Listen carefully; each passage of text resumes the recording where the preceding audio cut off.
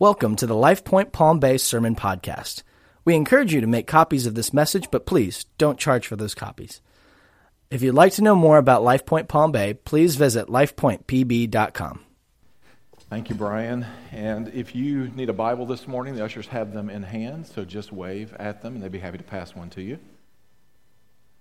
If you've forgotten yours, we put the scripture on the overhead, but I encourage you to look in a copy of the scripture for yourself and look at it.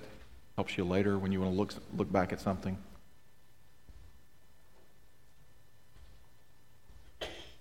We're going to continue this morning looking at God. You think, well, duh, we're at church, right? I want to look at who He is, and I really am excited today about the name of God that we're going to look at. It's very meaningful and special to me, and they all are in their own way, but this one, it just has special meaning to me. I want you to turn with me to Exodus chapter 3. We're going to begin there, and then we'll also go back to Genesis chapter 2 if you're one of those who likes to prepare and you want to be ready.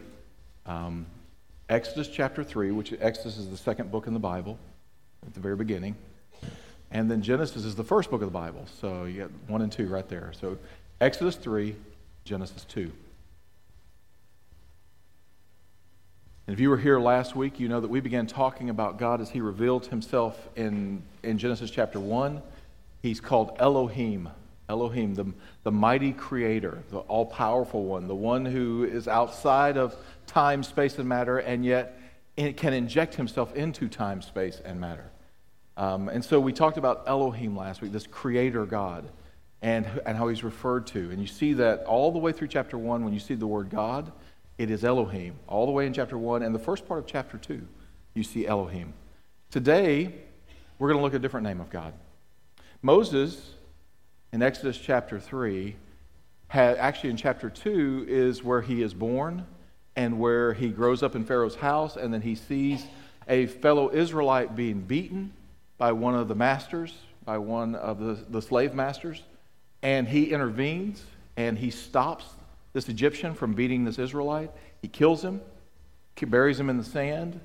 By the way, God doesn't condone Moses doing that. It wasn't right what the Egyptian was doing, but God doesn't condone Moses' murder of him. But he buries him in the sand. The word of this comes out. The Israelites know it, and word gets back to Pharaoh as well. And Moses is running for his life. He has to leave Egypt. He goes out in the desert, and there he meets and begins to work for a man named Jethro. Ends up marrying one of Jethro's daughters, Zipporah. They have a son. And so all of this is happening in chapter 2. And Moses is taking care of sheep and just working, and he's out there. And then we start chapter 3, and it looks like it just immediately follows, but there's nearly 40 years of time between chapter 2 and chapter 3.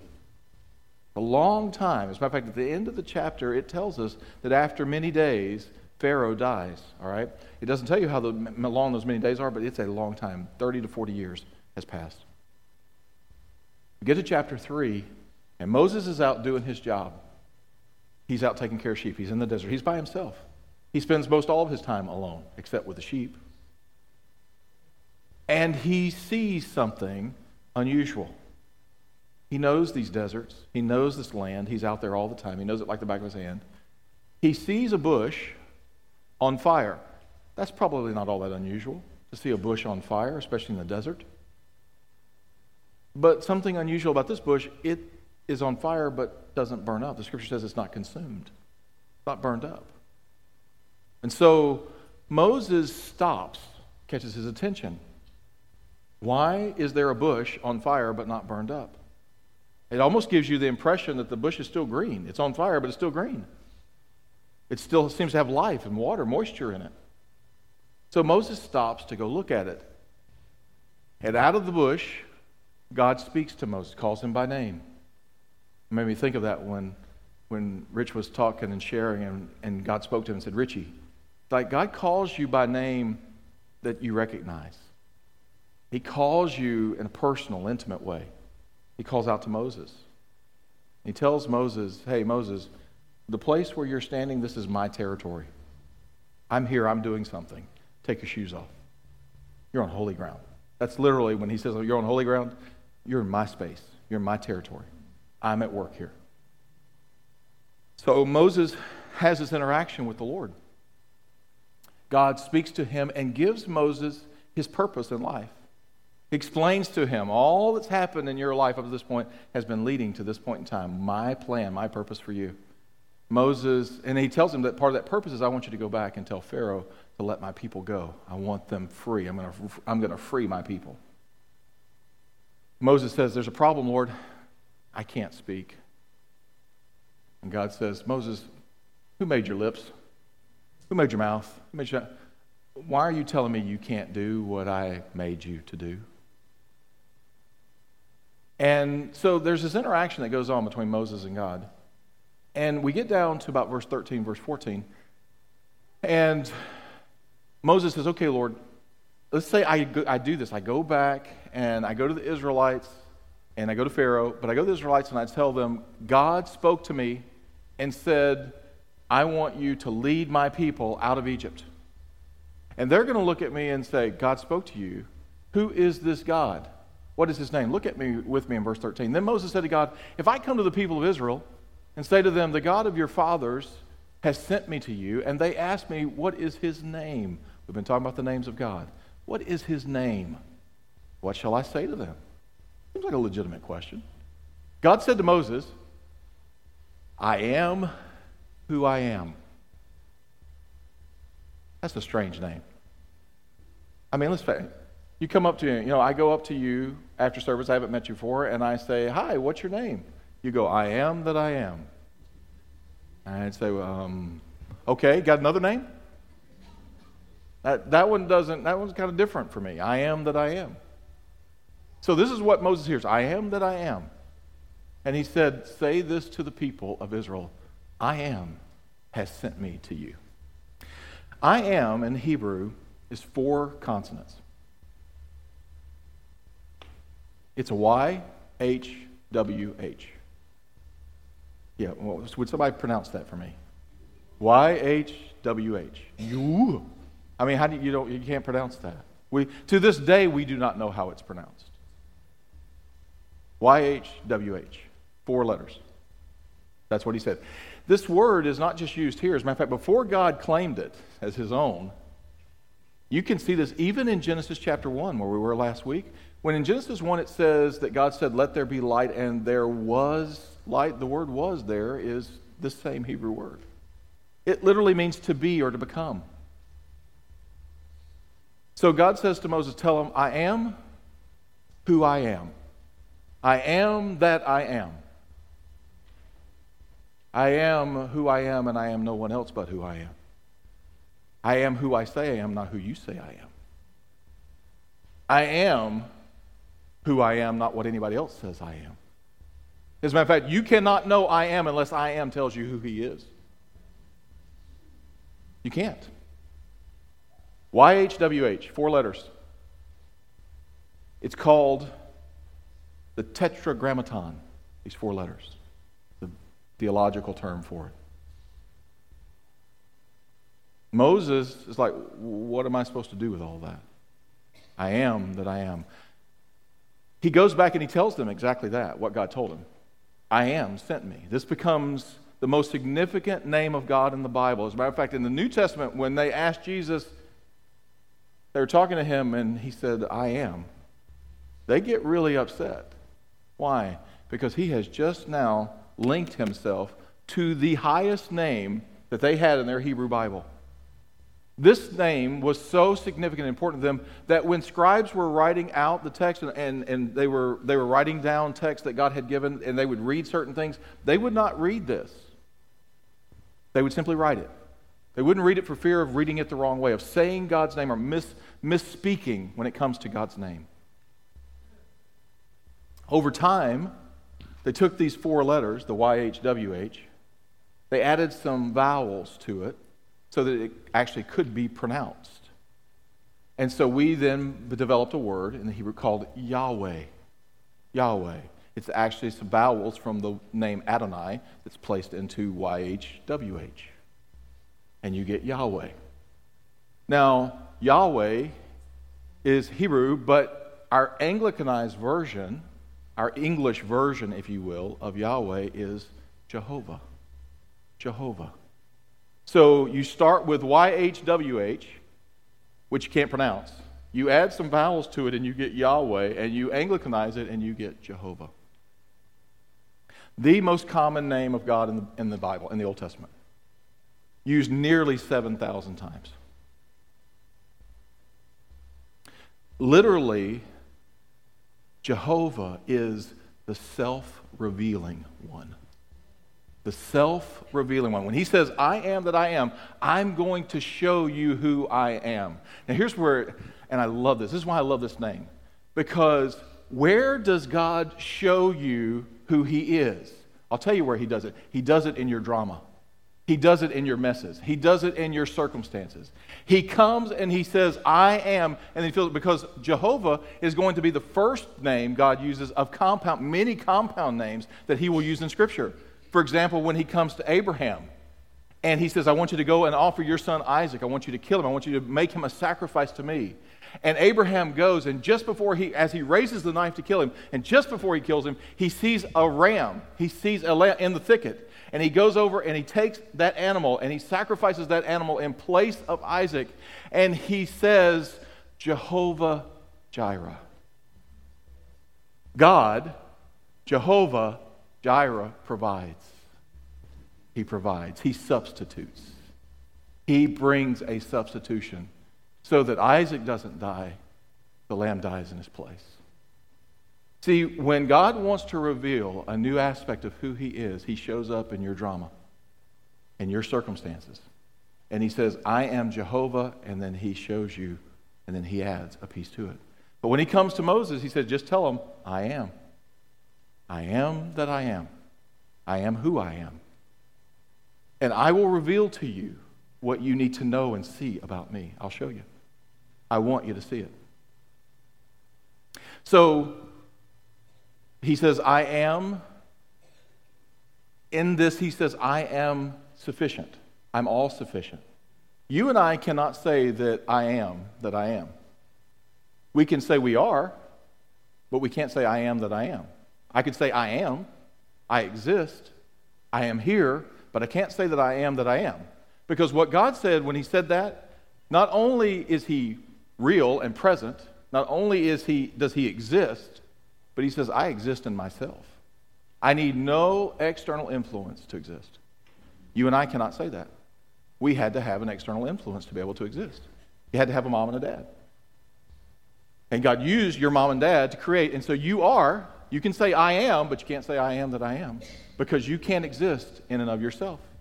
You can't exist without external provision, external resources. You can't exist without air. You cannot exist within yourself. You can't generate your own oxygen. You cannot exist without food. You can't generate your own food. You cannot exist without water. You can't generate. God can exist without anything else. He needs nothing but himself. I am that I am. And when he says, because I'm self-sufficient, I exist within myself, that means I am immutable. It's another theological word that simply means I do not change. Everything else, including us in this life, is changing. We're changing. Aren't you changing? Can't you look in the mirror and tell that you're changing? It's scary sometimes how much we're changing. We were on vacation. Elizabeth looked at me and she goes, Dad, there's a lot of white in your eyebrows. I said, Elizabeth, can I tell you a secret? I didn't have any of that until you kids showed up. No. We're changing. We're changing. He never changes. He is the same yesterday, today, forever. He never changes.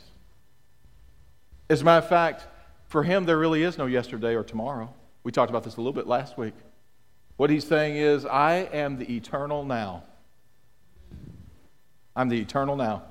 So 1 billion years from now, although with God there are no years, but in our terms, so that we can try to grasp it, 1 billion years from now, God's already there. It's not 1 billion years, it's now to God. If that makes your hair hurt, it does mine too, all right? I cannot comprehend all of that. We will one day. We will be in His presence. We will be like Him, and we will experience eternal nowness. But not yet. We don't understand it. Which means then God is never surprised because He's always there. Now, it's always now to God. Whether it's 100 years from now or 1,000,000 years from now, it's always now. Or in the past, it's always now. He's never surprised. He's never caught off guard. He never doesn't know. He never scratches his head and has to try to figure out, what should I do now? He says all of this when He says, I am that I am. I am everything and all things. Reminds me much of Colossians when it talks about Jesus. It says, in Him all things exist. All things exist. Paul said this when he's in the book of Acts, when he went there to Athens. He says, you have this statue to an unknown God, but let me tell you about the one in this statue. He said, to whom all things, this unknown, we don't know who He is. He says, I want to tell you, I want to reveal to Him, because this unknown God, the one you don't know, in Him everything moves and breathes and has its being in Him. I am that I am. I love this name. Because in a practical sense, you and I in our daily life could say, who is God? Well, He is I am, and then I can fill in the blank. I am strength. I am wisdom. I am provision. I am healing. I am knowledge. I am faith. I am joy. I am peace. It doesn't matter. As long as I am has revealed it about Himself, then you and I can claim it. Now, we can't go making up our own stuff. I am a Mercedes in the driveway. He doesn't say that about Himself, okay? Now, there may be some who want to teach that, but that's not what He said. He doesn't say I am a Mercedes. He doesn't say I am whatever you want and your heart desires. He does say, though, that if you seek after Him, He'll give you your heart's desires. Now, how can He make that promise? Because if He is my focus, then all I want is what He wants. Then He can safely tell me, I can give you your heart's desire, because your heart desires what I desire. I am. So Moses, he begins to be introduced. God reveals Himself. He calls Himself this name. I am that I am. I am YHWH, which then becomes Yahweh, which we call in English Jehovah. It'll help you. This word is used more than any other name for God. Most often translated in our Bibles, in our English Bibles, Lord. And when you're reading your Bible, here's a little clue so you'll recognize when Jehovah or Yahweh or YHWH is being used. It will be capital L, capital O, capital R, capital D. You see that in your Bibles? When you look at that passage of Scripture, as a matter of fact, if you're in Exodus 3 right now, but turn with me over to Genesis. Genesis chapter 2.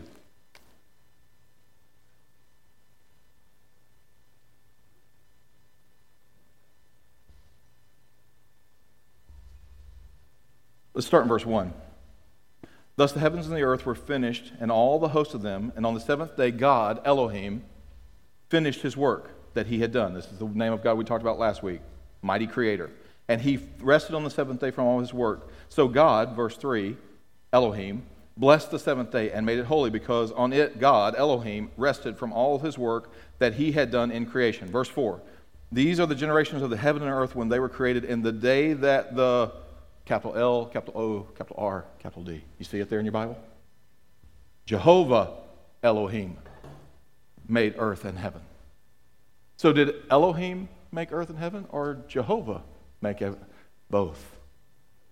God's revealing. He's saying, I am more than just mighty creator who is distant out there, who just kind of put everything, kind of the deist philosophy. There's a God, He created everything, kind of got it all going in motion, and then He's absent. Then He's kind of vacant. He takes off and takes His hands off and says, all right, do the best you can. No. He says, I am Jehovah. I am Yahweh. I am YHWH. I am Jehovah Elohim. Why? Now, why is it up to this point He's just Elohim, and now He adds Jehovah? on the beginning of it. Because what's he doing here in chapter 2? God is creator in chapter 1. In chapter 2, God is interacting personally with his creation. I want you to look with me what he does. So he defines himself as Jehovah Elohim. Then look at verse 5. For the Lord God, there it is again, capital L, capital O, capital R, capital D. Anytime you see that, you're going to know there's Jehovah. There's Jehovah Elohim. Had not caused it to rain in the land, and there was no work, and the midst was going on the ground. And then the Lord, verse 7, then the Lord God, Jehovah Elohim, formed the man of dust from the ground and breathed in his nostrils of life. He's interacting. He didn't just say, oh, let there be man. He formed him. He's making him, and then he breathes his very breath into him. He's interacting. He's personal. He's close. He's relating with man because man's the pinnacle of his creation. He doesn't want to be a distant creator. He's a personal God. He's up close.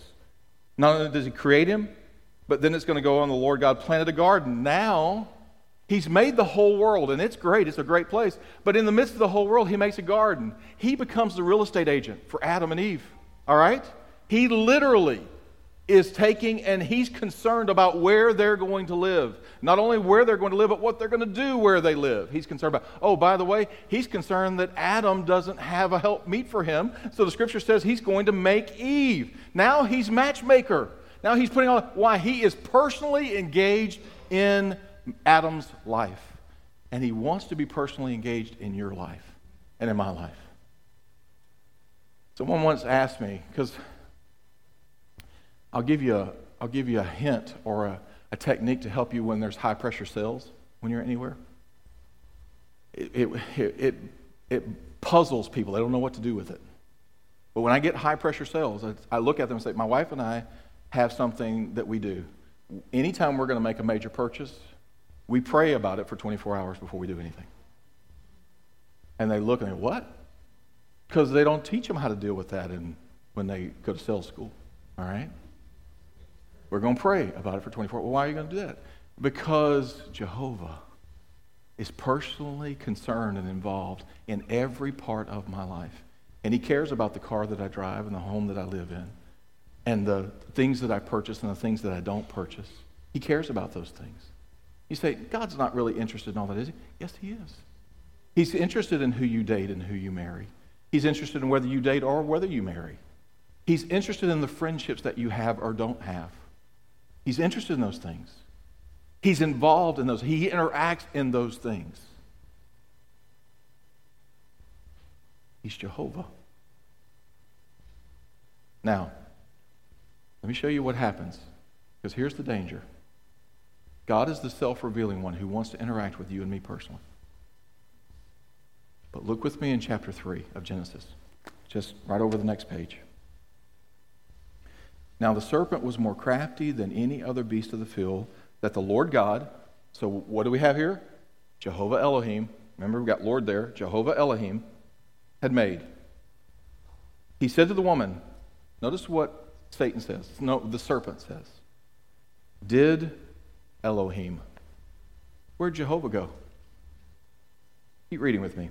I actually say to you, you shall not eat of any tree in the garden. And the woman said to the serpent, we may eat of the fruit of the trees in the garden, but Elohim, again, where did Jehovah go? You shall not eat of the fruit of the tree that is in the midst of the garden, neither shall you touch it, lest you die. But the servant says to the woman, you will not surely die, for Elohim knows that when you eat of it, your eyes will be open, and you will be like Elohim, knowing good and evil. So when the woman saw that the tree was good for food, and that it was delight to the eyes, and that the tree was to be desired to make one wise, she took of its fruit and ate, and she also gave some to her husband with her, and he ate. And the eyes of both of them were open, and they knew they were naked, and they sewed fig leaves together and made themselves loincloths. Satan comes to Eve, and then when Eve responds, he says, did Elohim, did the Creator, did the distant God say? No, that's not what the distant God said or what he meant. He takes Jehovah completely out of it. Why? Because he doesn't care if you go to church. Satan doesn't care if you go to church. It doesn't scare him. He doesn't care if you go through religious rituals. He really doesn't. He doesn't care if you talk about God as a creator, or if you talk about God as an idea, as a theory, as a religious concept. It doesn't bother him. What he does not want for you and me is to be personally related to and interacting with. He doesn't want you to know God as personal. He wants you to keep God out here as just theory. He's just someone that you know, you think about, you give mental assent to, but he's not someone you personally relate with. And so when he comes to Eve, he removes Jehovah, the self-revealing one. He removes it. And when Eve responds to him, she's not talking about Jehovah Elohim, just Elohim. Now look with me at verse 8. You think, now they've messed up, they've sinned. They're naked now, they're clothed, they're covering themselves up with fig leaves. They're in trouble, right? They're in trouble with God. And they heard the sound of the, what is it? L-O-R-D, Jehovah Elohim. Even after they messed up, Elohim the Creator wants to be personal Jehovah and to interact with them. Now, there's something that has to be done. Their sin has to be dealt with. But he still desires to personally be involved. Jehovah. And you're going to go on through the rest of this chapter and other succeeding chapters, and you're going to keep seeing Jehovah. Sometimes it will be by itself. Sometimes it will be in combination with other names that God will reveal about himself. Jehovah, Yahweh, YHWH, is the self-revealing one. He reveals who he is. Now, how does he do that? How is he going to reveal himself? You're not going to like the answer to this one. He reveals himself to you and me in a contradiction.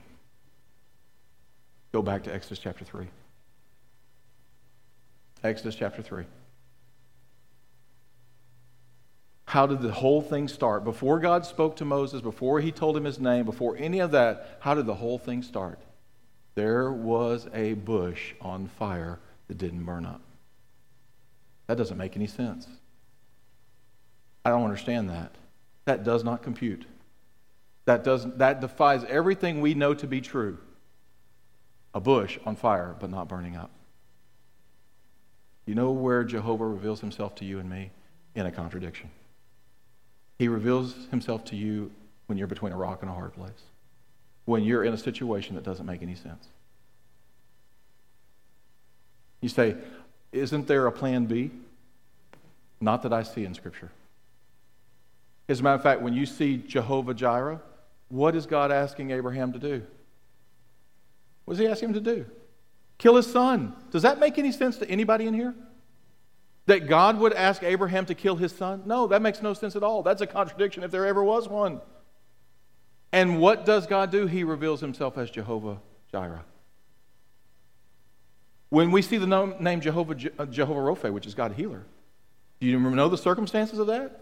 Where they've all been bitten by snakes and they're dying? All this is taking place, and they have to look to the snake that's put up on the pole. It's lifted up, and if they'll look to the one being lifted up, they'll be healed. That doesn't make any sense. It doesn't make any sense that God send the snakes and bite them, and they're dying because of that, and then they have to look at the very thing that's causing them all the suffering and the pain, and God says, if you'll do this, if you'll trust me and do this, you'll be healed. I'm telling you that if you want to know Jehovah, he will reveal himself to you in a contradiction. It doesn't have to be big ones. We have little contradictions every day where God reveals more of himself. Jesus made this really clear when he comes to the New Testament and he starts teaching. And he said, you've heard that it should be an eye for an eye. Somebody takes your eye, you take theirs. He says, I want to tell you a different way. I want to reveal the heart of God to you more than you understand. It's not an eye for an eye, but it's turn the other cheek. You've heard that you shouldn't commit adultery. Jesus says, I want to take it a step further and say, you shouldn't lust after someone in your heart. Let's go beyond just the physical act. Okay, you didn't do the physical act, that's great, but there needs to be a transformation so that you don't lust after them in your heart. That seems like a contradiction because it seems like, well, Lord, we did what you said. I didn't actually do the deed. He says, I'm after more than just not doing the deed.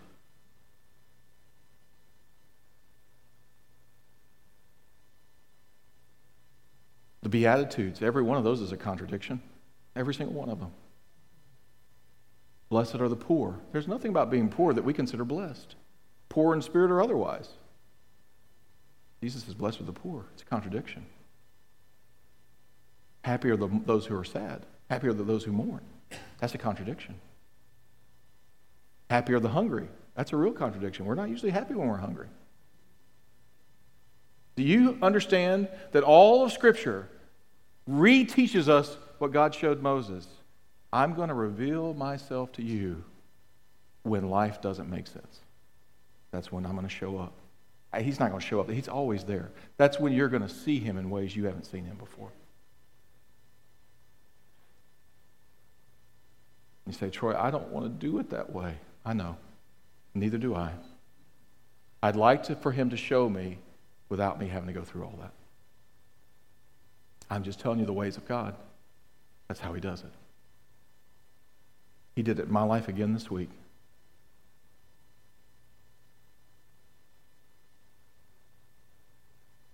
And I can't go into all the details right now, but it's just another example where God says, because I'm looking at this thing, God, this makes absolutely no sense. And he says, I know, now let me show you who I am. How many of you have got a contradiction in your life right now? Go ahead, lift them up high. You got a contradiction in your life right now. God, Jehovah, wants to reveal himself to you right now. He does. I promise you. I'm not making it up based on the authority of his word. He wants to reveal an aspect, a dimension of him that you have yet to see. Now, let's assume you believe me, or better yet, you believe God, okay? And you believe what he says. How do you do it? How do you see God in these contradictions, in these things? How does that happen? Well, you begin to get a clue in chapter 3, and then you get more of it in chapter 33 of Exodus, all right? So look in 3 before we leave there, and then we're going to go to 33. Chapter 3, Moses sees this bush that's burning but not burned up. And what does it say? It says he turned aside. That Hebrew word is very important. It literally means he let go pursuit of other things and went to investigate. Don't forget that, because that's important. Now turn with me to chapter 33. Exodus 33.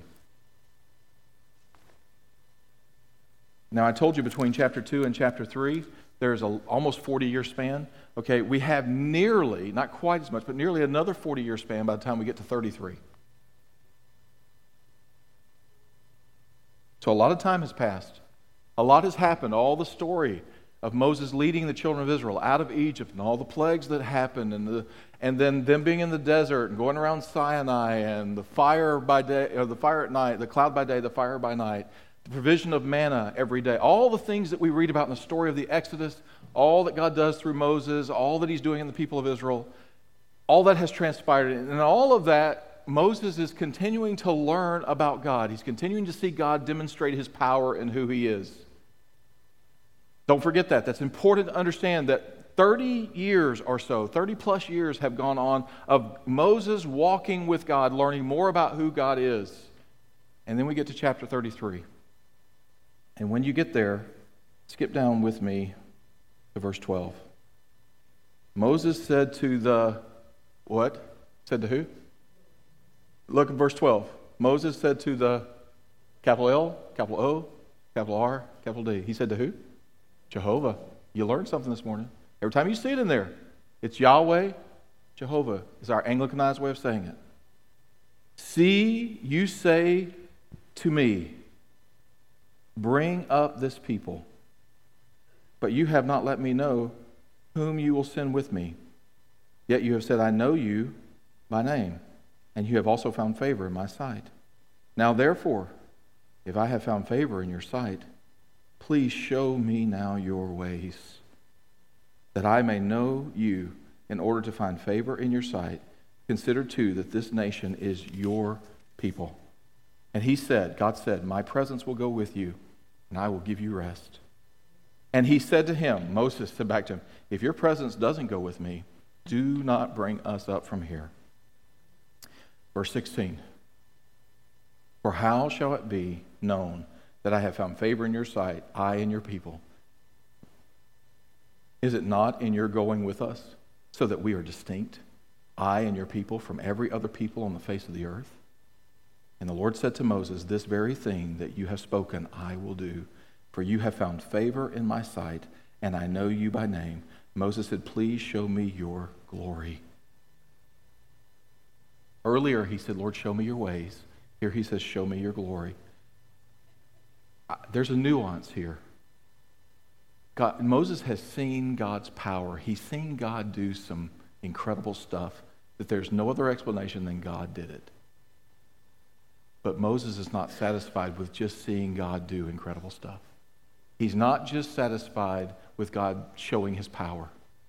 He's saying, I hunger to know your ways, how you think. I want to see your glory. I want to see who you really are. I want to see how you think, how you move. Lord, I want you to reveal more of you to me. Now, this is 30 plus years after his initial introduction to Jehovah. And 30 plus years later, he's still saying, God, I want to know more. Do you know why most of us don't know Jehovah? We don't want to. We don't want to. It's enough for me to know that he's a creator. It's enough to know that Jesus died on the cross and he saved me. It's enough to know that I'm going to go to heaven when I die. It's enough to know that he does some good things in my life. But in Moses, there is this hunger, this desire, and it has not abated in 30 plus years. It says, God, I want to know you more. And I'm telling you, folks, the reason most of us don't know Jehovah more is because we don't desire to know him more. Because he's the self-revealing one. He loves to reveal who he is to his people.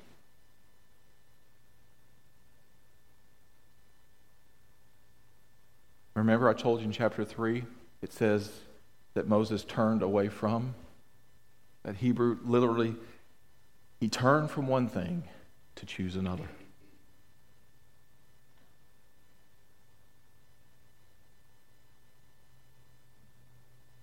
When the challenges come, when the rock in the hard place, when the contradictions come, when the things you don't understand come, will you turn away from your own reasoning, your own path, your own understanding, the counsel of everybody else, unless it's God's counsel, but just human reasoning? Will you turn from that? And will you press toward the thing that you don't understand? Not so that you can figure out the thing that you don't understand. You're not trying to figure out the bush that's not burned up. You're trying to hear the voice of the one who's going to speak to you out of the bush. I don't care about the circumstance. See, our problem is we focus too much on the circumstance, on the problem. He says, I don't want you to focus so much on the problem. I want you to see the God in the midst of the problem. The one who's the self-revealing one. It's just like in Daniel. Nebuchadnezzar says, didn't we throw 3 guys into that furnace? Yep, king, that's what we did. We threw 3 in there. Sure enough, we can count 1, 2, 3. He says, then explain to me why there's a 4th in there who looks like the Son of Man. See, we're so concerned about the fiery furnace, and God says, I'm going to do a miracle and reveal myself, and I'm going to be with you in the midst of it. It's not so much about what I'm going through. It's about who I'm going through it with. I want you to bow your heads with me. Or would you come play?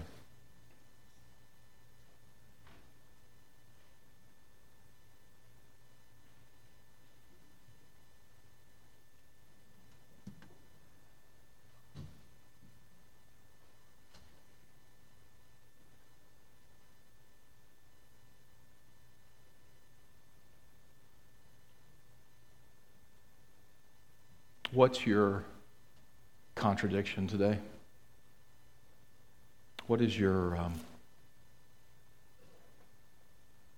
confusing place that you're at? Your hurtful place, your painful place, the place where if you take the people out of the scenario, you're left with, God, why did you do this? Or why didn't you do that? Why is it like this? Whatever that place is this morning, would you be willing, like Moses, to turn toward it? Don't try to run away from it. Don't try to ignore it as though it's not there. Don't try to cope with it. Turn to it and see if God wouldn't speak to you out of it. You say, how's he going to do that? You just simply say, Lord, I'm not running away from this. I'm not focusing on this. I'm not trying to fix this. I'm looking for you. Lord, what do you want to say to me in the midst of this? What do you want to say?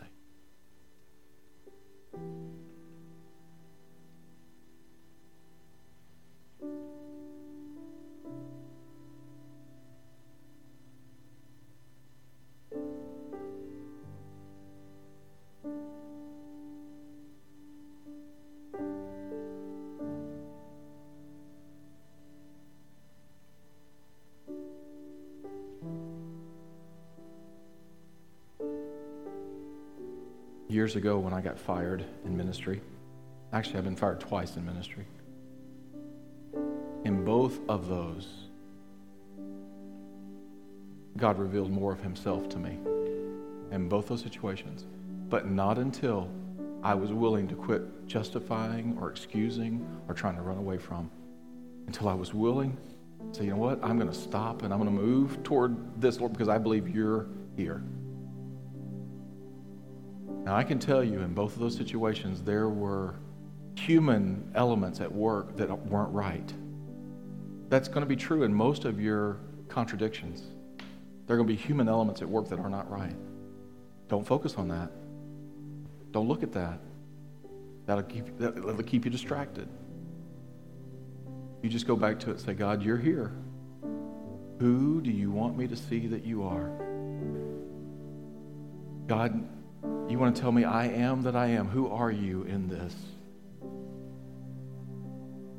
What are you doing? What are you saying? Show me. I want to see. I want to believe.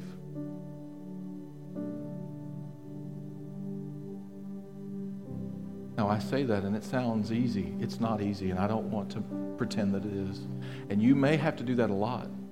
You may find yourself seeing more of who God is, but then it comes back, or you wrestle through some of that bitterness, that anger, that hurt, that pain. I get that. So you come back and do the same thing all over again. Lord, let me see.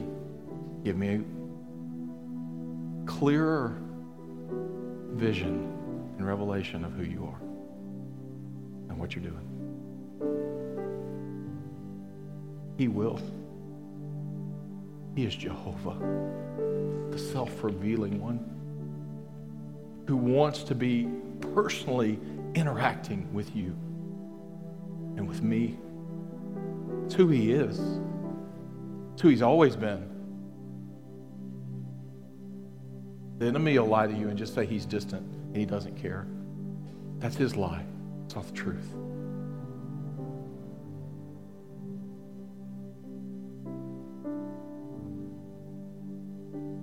And if you don't know Jesus today personally, if you don't have a relationship with him, he's Jehovah to you as well. He wants, he desires, he calls to you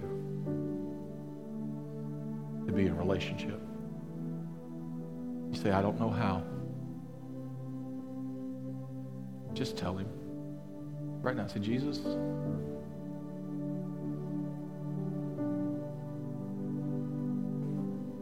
I want to be in relationship with you. I want to know you this way. I know I'm a sinner. I know I've messed up. I know it. I own it. And I know you paid for it. And so right now I receive that free gift. I receive you right now. And Lord, I give myself to you and I want to be in relationship with you. You just tell him. Right where you are, you just tell him.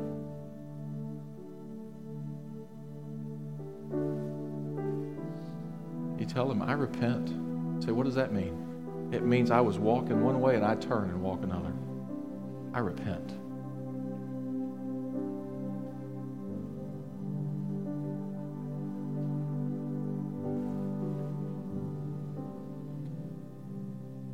In a moment, we'll have prayer partners here at the front.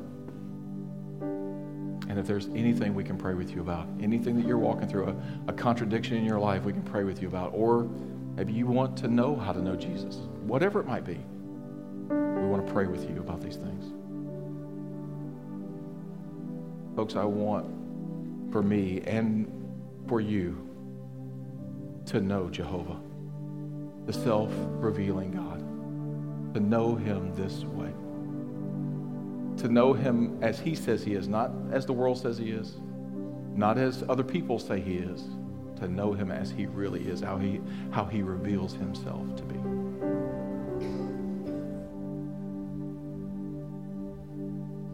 Lord Jesus, would you help us? Because I know all over this room this morning, there are a lot of hands of people who said they're in a contradiction right now. So, Lord, there is ample opportunity. You have either allowed or created circumstances so that you have a platform to reveal who you are. You did it with Job. You allowed circumstances there, and at the end he says, I used to know God after the hearing of the ear. Now I know him after the seeing of the eye. Now I know who he is. God, you want to do that in all of our lives. You're faithful to do it. You have done it. And so, Lord, I pray for me today and all those who would have this same heart.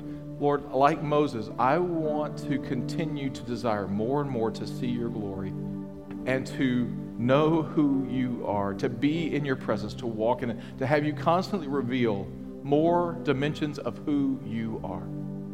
No matter how old I get or how long I live or don't live, Lord, every day, to be able to say, if you don't go with us, Lord, if you don't go with me, Lord, I don't want to go. I don't want to go. Thank you, Lord, that you have been faithful to go. You have walked with us. You have carried us. You have enlightened us. You have cared for us and loved on us. Lord, you've corrected us when we needed to be corrected. Lord, you have been faithful, and you will be. But I want to know more of who you are. I want to see greater dimensions of that you would reveal yourself. And I pray that for each one here, every one of us. Lord, today I claim, I hang on to, and I invite anyone else here where the Spirit is drawing, I claim the fact that you are able and more than enough for every circumstance, every contradiction, every rock and hard place, every place where I don't understand. You are more than enough for that place. And in that place, you will reveal yourself to me and to us because it's who you are. So, Lord, we praise you and we thank you and we give you glory. And all God's people said, Amen. Amen. Won't you stand?